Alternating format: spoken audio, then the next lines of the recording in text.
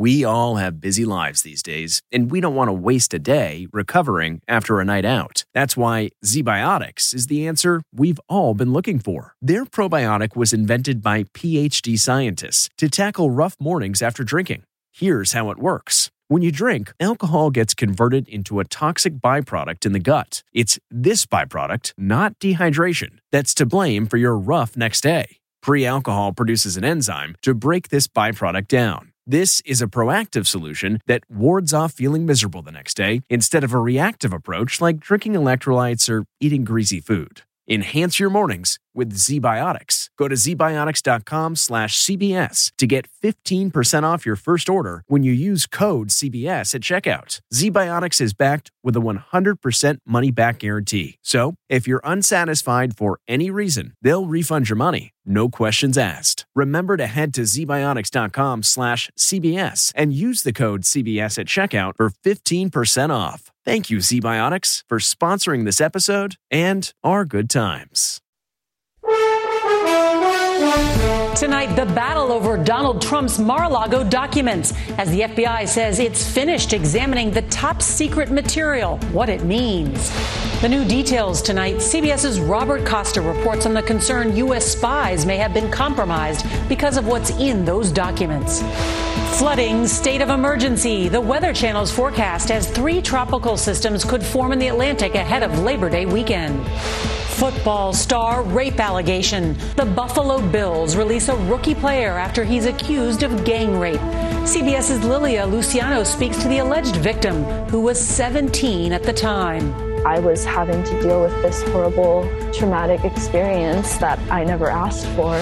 Mission to the moon scrubbed. This is just part of the space business. CBS's Mark Strassman reports tonight on why Artemis 1 failed to launch and when NASA will try again. And the end of an era. The greatest of all time, Serena Williams, takes center court at the U.S. Open. And CBS's Jerika Duncan is there.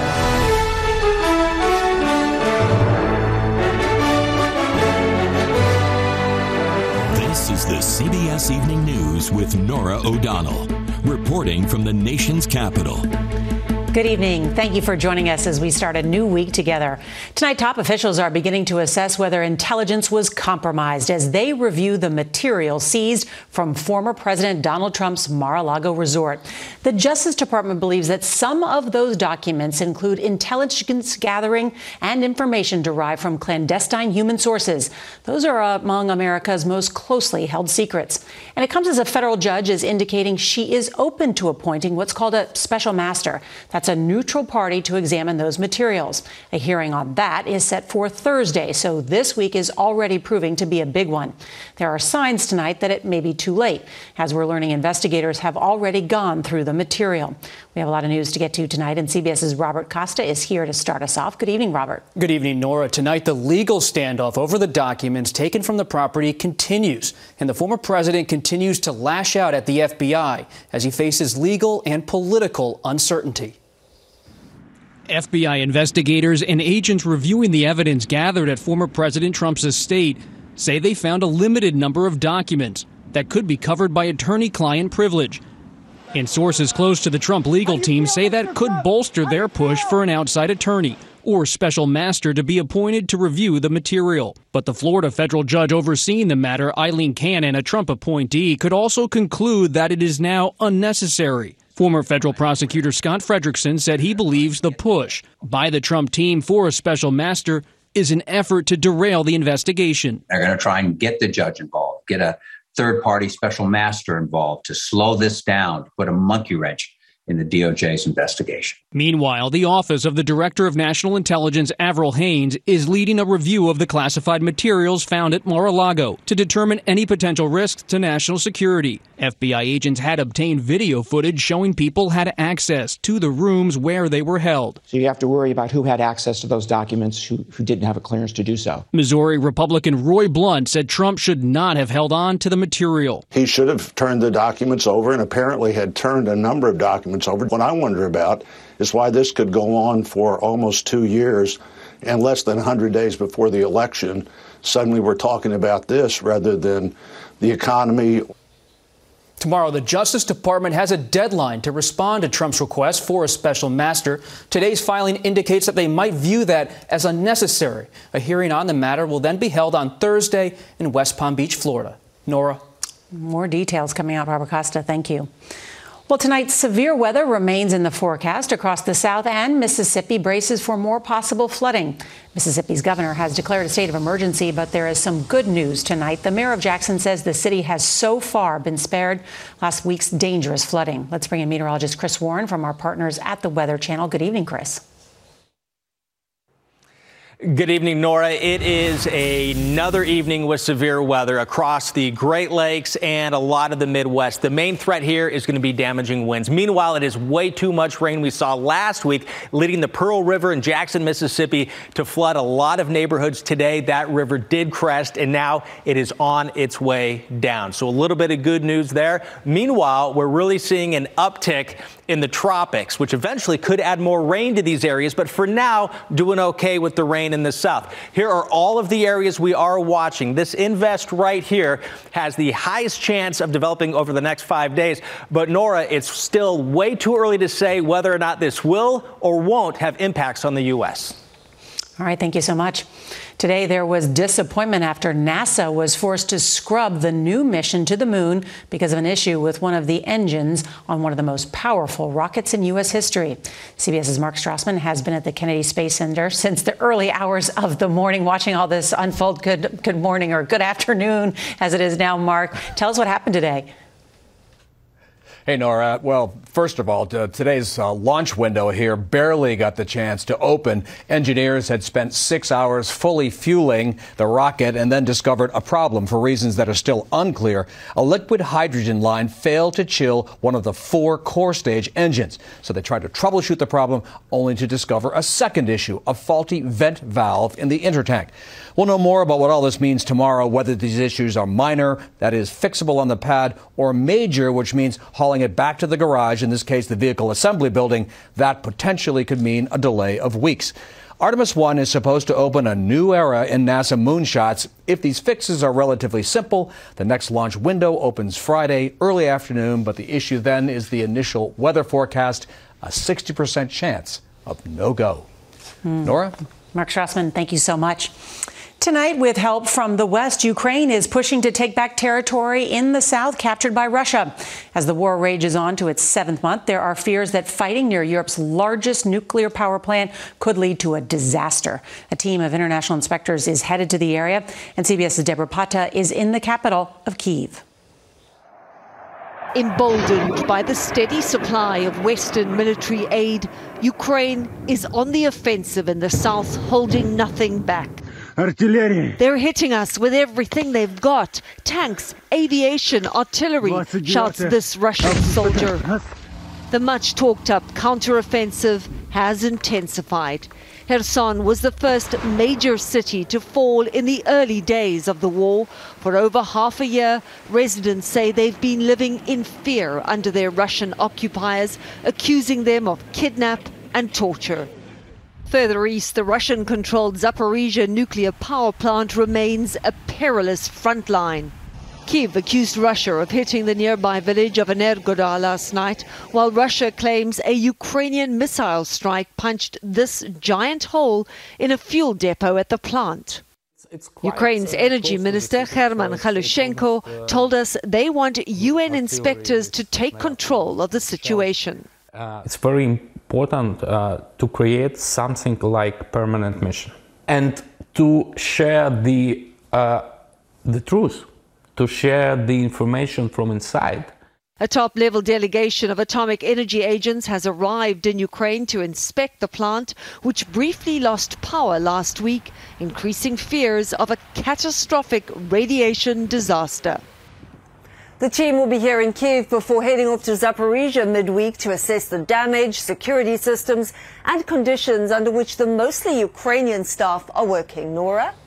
Deborah Pata, thank you so much.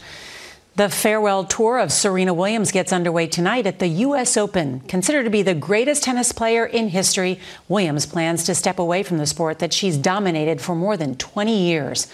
Here's CBS's Jerika Duncan. As the crowd grew, so too did the excitement. Let's go, Serena! With all eyes on Serena Williams as she returns to the Arthur Ashe Stadium. Win or lose, we're going to pay tribute to the Queen of Queens.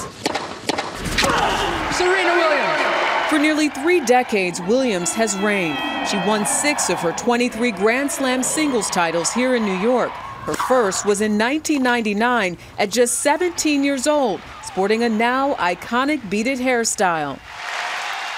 But earlier this month, the now 40-year-old wrote in Vogue magazine she was prepared to begin evolving away from tennis to focus on having a second child and pursuing her business interests. Longtime friend Stacey Allister says Serena's legacy, along with big sister Venus, reshaped the world of tennis. They smashed down the barriers. They faced societal, racial, financial barriers that their competitors did not. But the wins at Arthur Ashe Stadium didn't always come easy for Serena. Serena's appearances at U.S. Opens almost guaranteed a display of her legendary fashion and fiery competitive spirit. Because I said you're a thief. Because you stole a point from me. But to her biggest fans, Serena's name will always be synonymous with the sport. I think she touched the world. She touched the entire tennis world. She sure did. Among those 23,000 people who will be watching from inside the stadium, I'm told that about 100 of them will be friends and family of Serena Williams. And just to give you a sense of how hot this ticket is, one reseller posted a front row seat, Norah, for over $90,000. Jerika, I'm so jealous that you're there. Enjoy it. I'll be watching it on TV. Thank you. All right, now to inflation, because it has begun to cool, but food prices remain high, and that is making it difficult for many families to afford even basic groceries. Food banks across the country are feeling the impact of high prices with long lines and new faces as more families struggle to make ends meet. CBS's Janet Shamlian goes in depth to look at the growing demand. This is a line of desperation. Drivers parked along a busy Dallas road. They're waiting for food. This looks like what we saw a couple of years ago. Unfortunately, it's worse than a couple of years ago. We are serving now at higher levels than we even did at the peak of the pandemic. Trisha Cunningham of the North Texas Food Bank says every giveaway is just as busy. And we're good. As people say, they can't afford groceries. And it's just the basics. It's flour, sugar, eggs, milk. We don't buy cookies, cakes. We don't even have that luxury anymore. As inflation has grown, so has need. 1 in 6 Americans relied on food banks last year. That's 53 million people, compared to 40 million pre-pandemic. Cars were lined up for more than 2 hours before this giveaway even started. Today, there is food for 400 families, but demand will likely exceed that. Judy Moreland, on a fixed income, says the donations are a lifesaver. Staples like noodles and pasta and the canned goods. I love green beans and the canned fruit. Food banks themselves are strained, getting less government assistance than during the pandemic, and many report donations have plummeted. We have a deficit budget because we want to make sure that no one in our community goes hungry, but that is not a sustainable solution. But it does mean Dana Carpenter and her husband will be okay. It is one less dollar that I have to spend or I have to part with to pay the grocery store to provide just he and I. A hunger crisis heightened by the pandemic, now outlasting it. Have a great day. And Janet Shamlian is here with us in Washington from Texas. So how are these food banks meeting the needs of so many people? Norah, sometimes they're running out of food while people are still in line. And for example, the Dallas Food Bank says they're making food swaps. Now they buy canned pears instead of canned peaches because of the cost. And they say they're already having trouble finding turkeys for Thanksgiving at a price they can afford to pay. Oh my goodness, they need more help. Janet Shamlian, thank you. Right now to this story, rape accusations derail an NFL career. The alleged teenage victim is speaking out tonight for the first time. That story in 60 seconds. June's Journey is a fascinating hidden object mystery gaming app where you'll play as June Parker, tasked with a daunting obligation: solve your sister's murder. Set in the 1920s, the era of glitz and glam, this family mystery is one for the ages. Everyone's a suspect until your investigation determines otherwise. The clues are all around you, hidden within tricky twists and turns. You'll collect detailed information about each character in your photo album where you'll comb over every detail. You can even join a detectives club to chat and play with others or against them in the Detectives League. With hundreds of puzzles to solve, you should probably get started today. Discover your inner detective when you download June's Journey for free today on iOS and Android. Tonight, the teenager accusing an NFL rookie of rape is speaking out. The accused player was cut over the weekend by the Buffalo Bills. CBS's Lilia Luciano talked to her, and we do want to warn you that some of the details are disturbing. I think you found your punter. Matt Araiza was a rising star, a San Diego State punter drafted by the Buffalo Bills into the NFL. But off the field, police were investigating him for sexual assault. I was having to deal with this horrible, traumatic experience that I never asked for. The accuser, who just turned 18, alleges that Araiza and two other players assaulted her for more than an hour at a party last October. I was bleeding, I was crying, and my friend asked me what happened, and I told her I had just been raped. She wrote in her journal the next day, "All I keep replaying in my mind is being face down in a random bed, just waiting for it to be over." Araiza's attorney says his client will be vindicated. What do you think is happening here? He had what we call the deep pockets of these three young men. And I still think it's a money grab on her part on behalf of Mr. Araiza. What does that feel like to you? That makes me really sick to the stomach. I reported it a day after it happened. I was 17 years old, and I had no idea who Matt Araiza was. Araiza joined the NFL in April, a 6th-round draft pick. The Bills admit to learning about the allegations in July. He was dropped by the team after the lawsuit went public. Araiza's accuser wonders why his career even got that far. I can't put into words how upsetting it was when I've been facing the consequences for his actions. No criminal charges have been filed. Lilia Luciano, CBS News, Los Angeles. Coming up next, the hero employee at a supermarket who gave his life trying to stop a shooting at the store. Plus, chaos in the cockpit as two pilots get into a fight.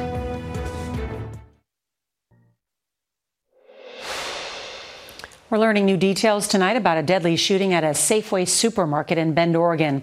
An 84-year-old man was killed Sunday night along with 66-year-old Donald Surratt Jr., who worked at the store. Police say he tried to disarm the shooter and may have saved lives. The 20-year-old gunman apparently took his own life as police arrived. Turning overseas, Air France says it's conducting a safety audit after several incidents, including a mid-air fist fight between two pilots. Can you imagine? It happened during a flight from Geneva to Paris in June. Crew members reportedly broke up the brawl in the cockpit, and the flight later landed safely. All right, tonight, the death toll from this summer's historic monsoon floods in Pakistan now tops 1,100 people. Dozens died just this past weekend. Over 1 million homes are damaged or destroyed. Roads are washed out and farms are swamped. About 1/3 of the poverty-stricken country is underwater. Storm victims are living in camps where airlifted meals are in short supply. Coming up next, we'll tell you how this summer of flyer frustration has complaints piling sky high. If you've flown this summer, you're likely familiar with the frustration. Complaints in June alone were up 270% from pre-pandemic levels. Most complaints were over delays and cancellations. In the first 6 months of the year, officials received over 28,000 complaints. That's more than all of 2019.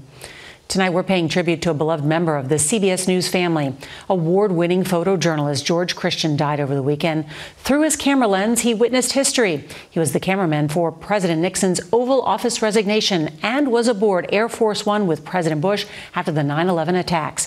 Here at CBS News, George Christian is being remembered as a class act with a bright smile. His family is in our prayers. And we'll be right back with new technology helping more than just staffing shortages at a Minnesota nursing home.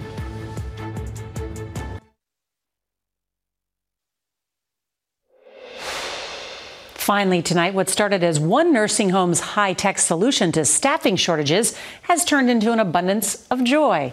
Here's CBS's Omar Villafranca. 83-year-old Jill Breckenridge has a new friend at her Minnesota nursing home. Hi, Pepper. It's not a person. It's great to see you. It's Pepper, a special robot that can talk. I hope you are having a wonderful day. And even dance with the residents to keep them active. But Pepper's special power is using new technology to bring up old memories. Here is her brother holding your puppy. Jill was diagnosed with Alzheimer's, but when Pepper shows her pictures of her past, and I had red hair, the memories come flooding back. I loved my horse, Lucky Strike. Warms my heart. Sharon Fenn is Jill's daughter. She was smiling. I know. I could tell from the back when I was watching her. She was beaming. Arshia Khan with the University of Minnesota Duluth is the brain behind the robots. When you saw Jill with Pepper, what did you learn? I was almost in tears. It was like, that is what I wanted. We are taking them back in time. They have lost that time. It's gone, forgotten. But I'm able to bring that back to them, at least for a little while. But you don't need a PhD to see the real benefits of a robot. Oh, thank you, Pepper. I like you too. With a heart. Bye-bye. Omar Villafranca, CBS News, Roseville, Minnesota. It's always nice to see old pictures. And that's tonight's CBS Evening News. I'm Norah O'Donnell in the nation's capital. Good night.